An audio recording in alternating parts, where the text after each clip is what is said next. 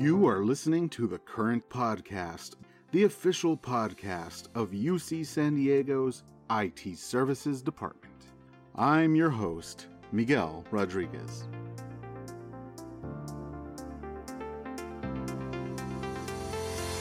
Today is Wednesday, December 7th. Dear listeners, we have reached the final episode of the year.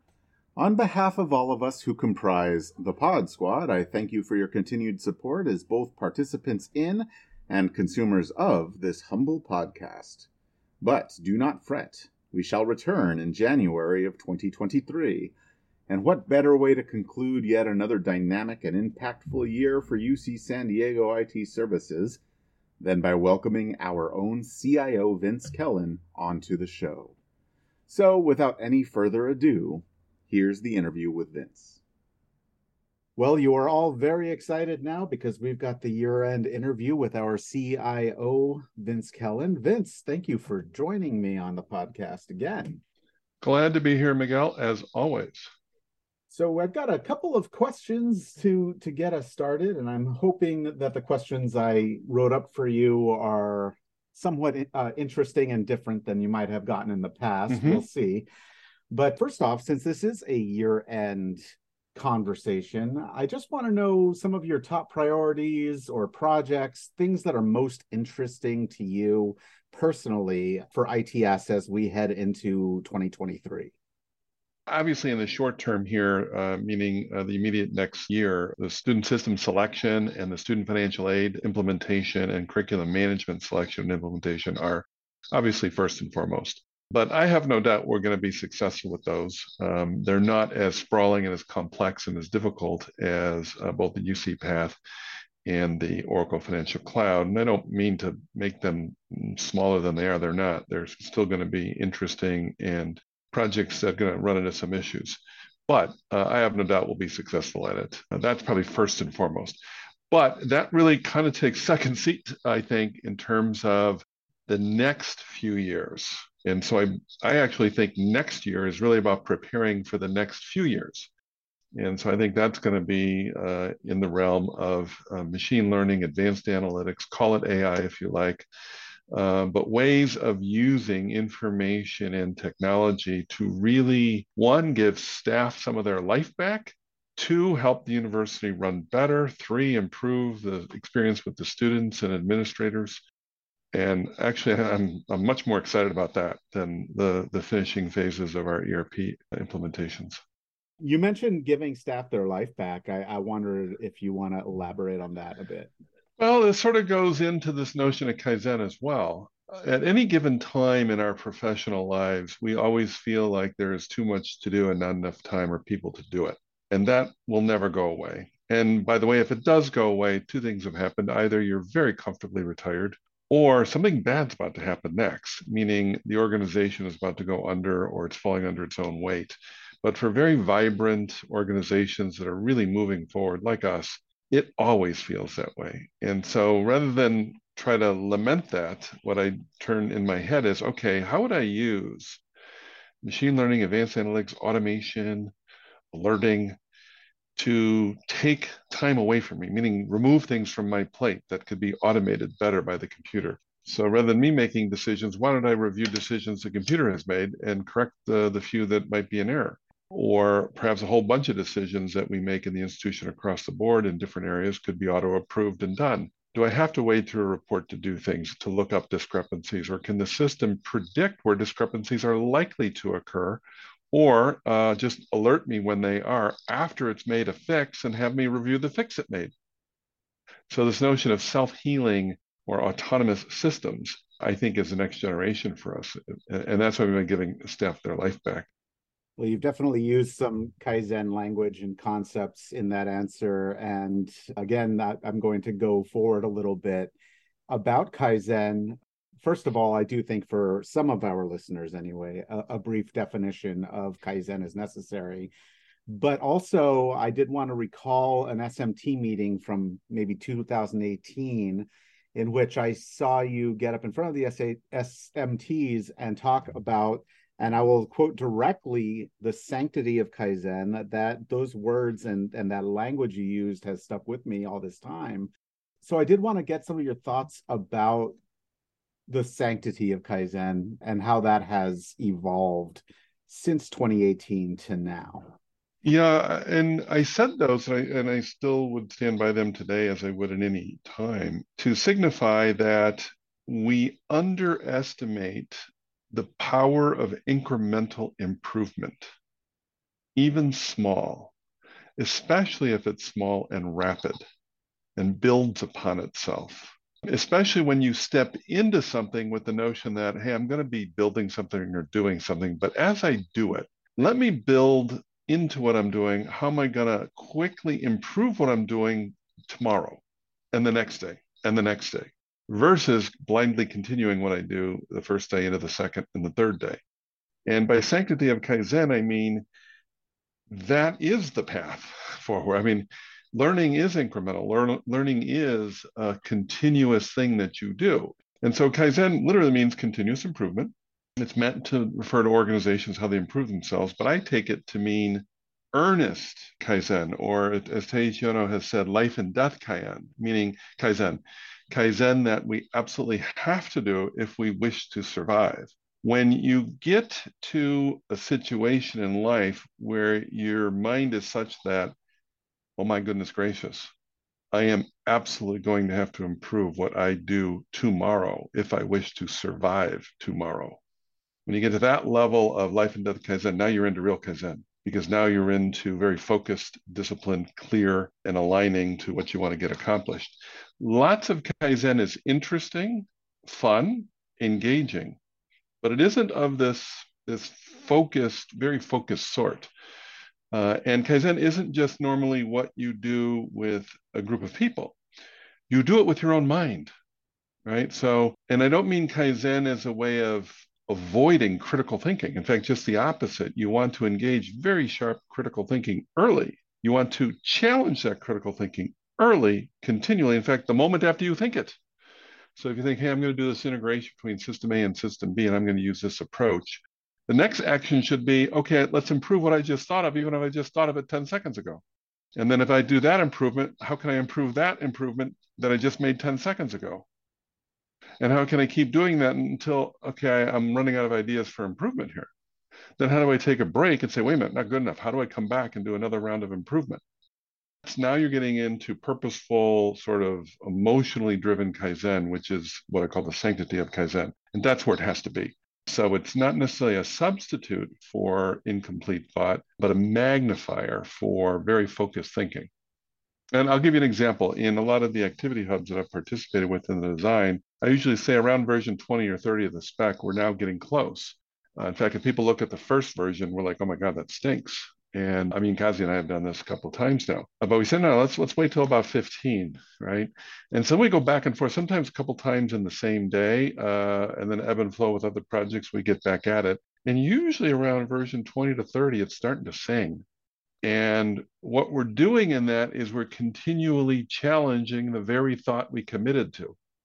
So I have a number of thoughts, and I'm going to try to distill them into one single question. And we're going to stick with Kaizen for a second because you definitely have a lot of approval for this thought.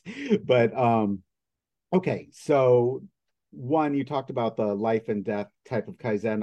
Another thing that makes me think about is instead of thinking of Kaizen as something in addition to our daily workload, it is something that kind of flows and is seamlessly integrated into our day to day. I will say, and it's not Let me back up there. If you uh-huh. say Kaizen is something in addition to your daily workload, you ain't doing Kaizen. Yeah, exactly. So I agree.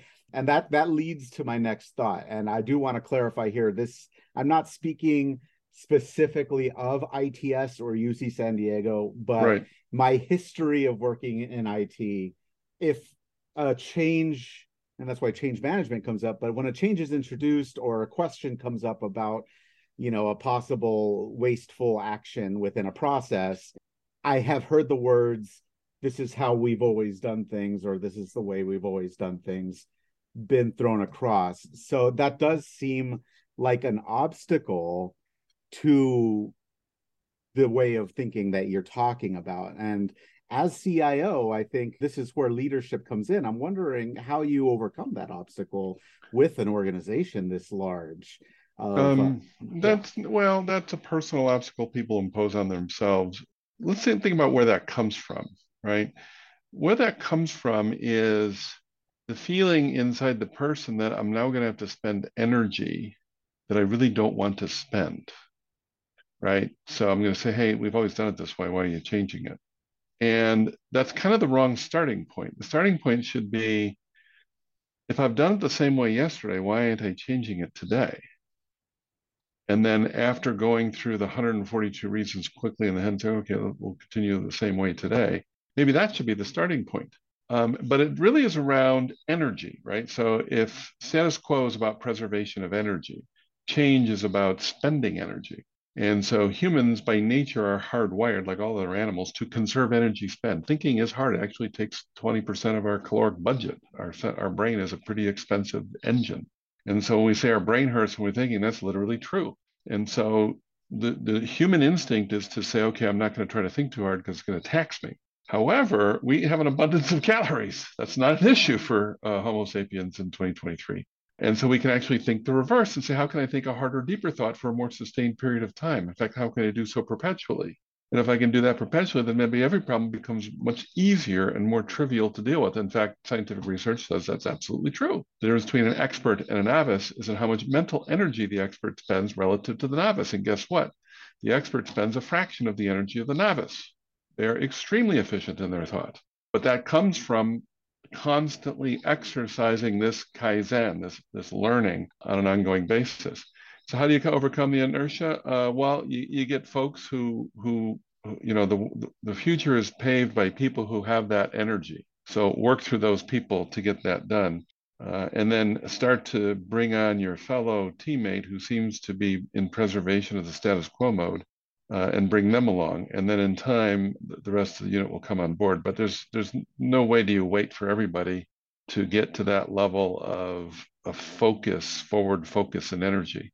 And by the way, people say, oh my God, that sounds very hard. Well, actually, it's not. When you get there, everything is easier. Everything is easier. Maintenance is easier. The daily operations is easier. Everything is easier. And that's the sort of the hurdle that people have to get through, is how to lean into that energy spend, lean into it perpetually, lean into life and death kaizen all the time, and then along the way achieve a sort of a lightness of action that's far more freeing than the prior state.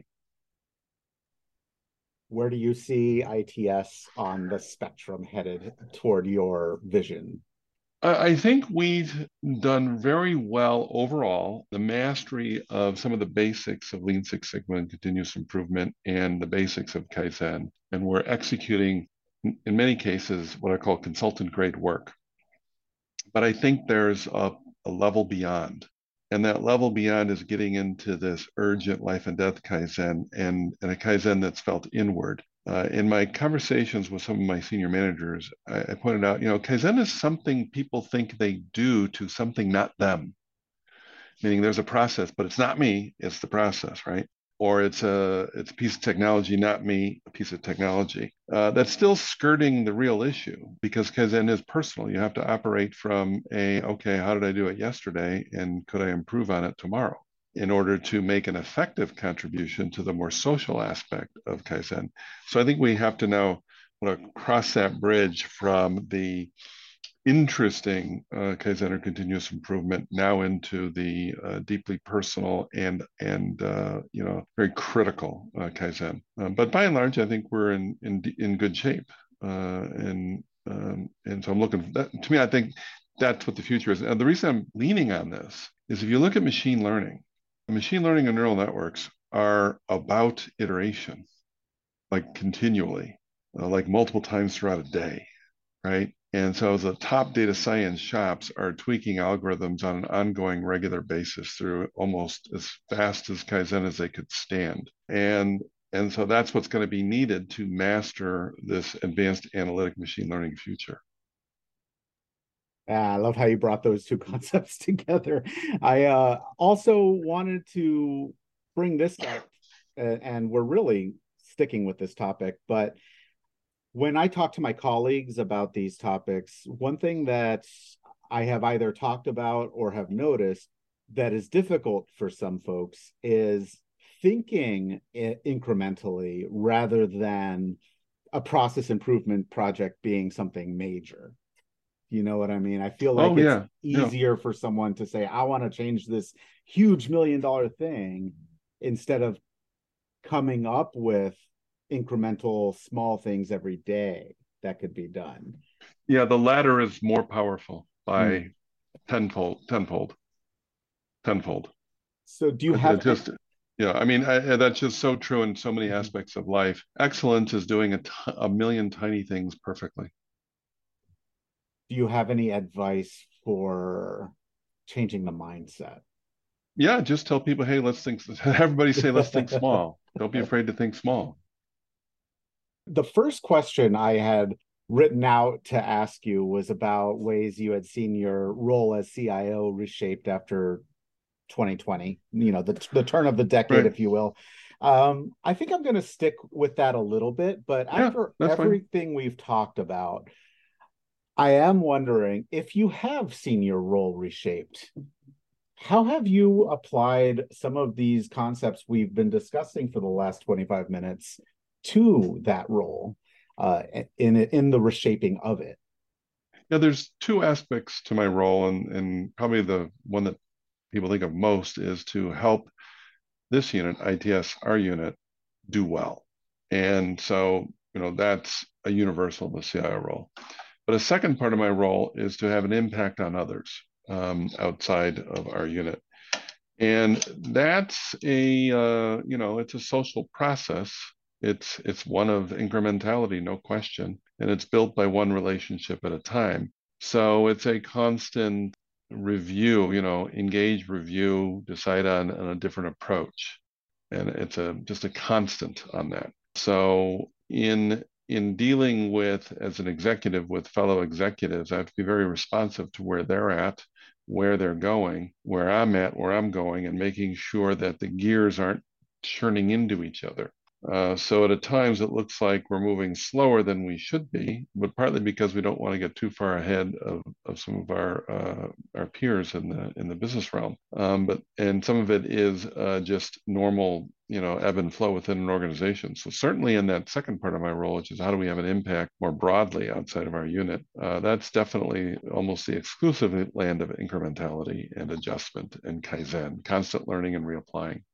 And it All goes right. like this. I'll Okay. give you an example. When I was in Kentucky, I met a gentleman who I had a coworker who was head of the student success initiatives. It was fantastic, Mike Mullen, and he took a job offer out further east. And I was like, oh my gosh, Mike's leaving. What are we going to do? We need a good partner over here. And a gentleman named Ben Withers, who was chair of the art department, became that new person. And our relationship at first was a little frosty. But in the spirit of Kaizen, I'm like, I got to make this work. And so we just made regular appointments at the local brew pub and continued conversations. And that grew into a good friendship and a good partnership that extends to this day as he's over in Colorado State as Dean of Arts and Humanities at Colorado State. But it started with this notion of I have to approach my professional relationships with the same sense of improvement and same sense of, okay, what did I do yesterday and how can I change it tomorrow? Because I have to make the outcome happen. So I got to change what I'm doing. I can't necessarily rely on the other person and just simply gripe about the other person. I myself have to get off my butt and do something a little different. All right. I would like to change course here a little bit. We've been talking a lot about, almost philosophically, about with what how we approach problems within ITS. But here's something a little bit more about how ITS works with the rest of the world. Now, your role definitely has a lot to do with funding, making sure that we are financially viable. And I'm wondering if you can talk about being an advocate for ITS in terms of how much money we receive and how you make it seem more like a priority if it ever does not seem like a priority to someone who's not within ITS. Funding for units is an institutional priority, not Mm, my priority per se. My job is to advocate for a unit that will maintain its capability, right? So I have to guard against derangement or degradation of the ability that would totally interfere. But by and large, the funding issues are a chancellor-led and chancellor and cabinet-led set of priorities. So my job is to make sure we're not compromised and make sure we're best positioned to receive what we genuinely ask. Now, this institution is a very difficult budget environment, and not because we're financially unsound, we're not. It's difficult because we are financially sound. We do sweat a lot of budget decisions. Pradeep sweats budget decisions. Pierre sweats budget decisions. I do. We do. Because we are trying to maximize the spend as much as we possibly can. So a lot of people assume that it's sort of I got to fight against others to get money. That's not the way it really works. The way it works is the institution has to allocate across many, many competing interests. And do so trying to at least address what the cabinet and most importantly Pradeep thinks is our top priorities. That said, for the funding requests we've received, we've gotten all of them. So it's really the batting rate I'm more concerned about, because if you're constantly asking and never receiving, sooner or later you're going to be asked to leave yourself because you're not helping anybody. And so I'm careful about that. By nature, I'm super frugally conservative on this. I don't say conservative, just super frugal. I just hate waste, as you can kind of tell from this Kaizen. So it's like, hey, how can we figure out through our ingenuity to beat all the odds of funding? Another question I had was about staff development plan, a robust staff development plan for the IT department. I'm an extremely selfish learner. By that, I mean, there is never any point in my life where my boss set my learning plan. That was mine. That was mine. Nobody but nobody except me was going to determine what I am going to learn. And so you've given that same Well, not all power. people are like that. Yeah. Definitely. but if you're into this personal life and death Kaizen, you absolutely kind of Mhm. have to, right? Now, why am I like this? I witnessed the degradation of my parents' business and the final bankruptcy or dissolution of it in a chaotic end. And so I saw firsthand how Kaizen is extraordinarily deeply personal, and if not done, has tragic consequences for many human beings. So I bring that urgency to my daily life around it, never forgetting those extraordinarily painful lessons as a boy and teenager. And so, how do you get people to say, hey, I have to take charge of my own life and develop my own learning plan? Now, it can work in concert with a supervisor or a peer who says, hey, you gotta get a little more direction in your life here. Why don't you consider X, Y, Z? And so that's where the community of peers and the supervisor comes in to help set that direction. But at the end of the day, a human being will only learn that which the human being wishes to learn. So the individual has to want to grab it. So the question I always ask people, is it more important to have access to knowledge or to have a thirst for knowledge? The latter is way more important because it Yeah. will always find access. That curiosity. Well, I mean, coming from an education environment, which we're definitely in, the lifetime learning concept is something that, I this is my 15th year working in educational technology. And so hearing people have a lifetime learning concept or as part of their professional life is kind of amazing to me. It's one of the things I love about working for ITS, because we have so many different groups learning from each other, like Yeah, Toastmasters, for yeah, example. And it's just wonderful to yeah. see how much there is. Yeah, and IT I love the career. I loved it my whole life. I've loved the industry. I love technology. It's like endless play stuff, right? I mean, if you love learning, I mean, there's no shortage of it here. Mhm. It's not a question of what, it's how do you select? Yeah. And so it's fantastic from that standpoint, and it can help anybody. It doesn't matter what your background is. If your mind is capable, you're going to get good. I spent my first years trying to bang myself into the industry because I didn't have the educational background. And quite frankly, I applied for jobs that I probably shouldn't have applied for because I was kind of ignorant. But I just was so curious about it, insanely curious about it, and kind of still am today. Well, I'm glad that you got to talking about some of your personal history because I want to stay on that path for this final question, which I do want to know when you started to see yourself as a leader or someone who is destined for a leadership role, if it was always there or if there was some defining moment that set you on a path toward leadership. Not really.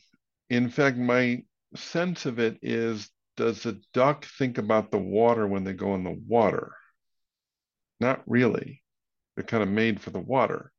Now, that said, earlier in my career, I kind of stayed away from supervisory and management roles and leadership roles within industry, and partly because I was just having too much fun with the tech. And I was like, oh, I'm going to give all that up. No, I didn't have to give that up just because I got to that level. I could still continue to play with tech. I just got to be very precise about it with my time. And it probably was, certainly in my about 20 when I decided to run for editor of the student paper at my university I was at, where I think I can do that because I really don't think that person who's doing it now, I don't think they're really good at this. And gosh, gummit, we need somebody who can make things work here. And so it wasn't so much around I need to lead as it was we just need to fix things around here. Yes.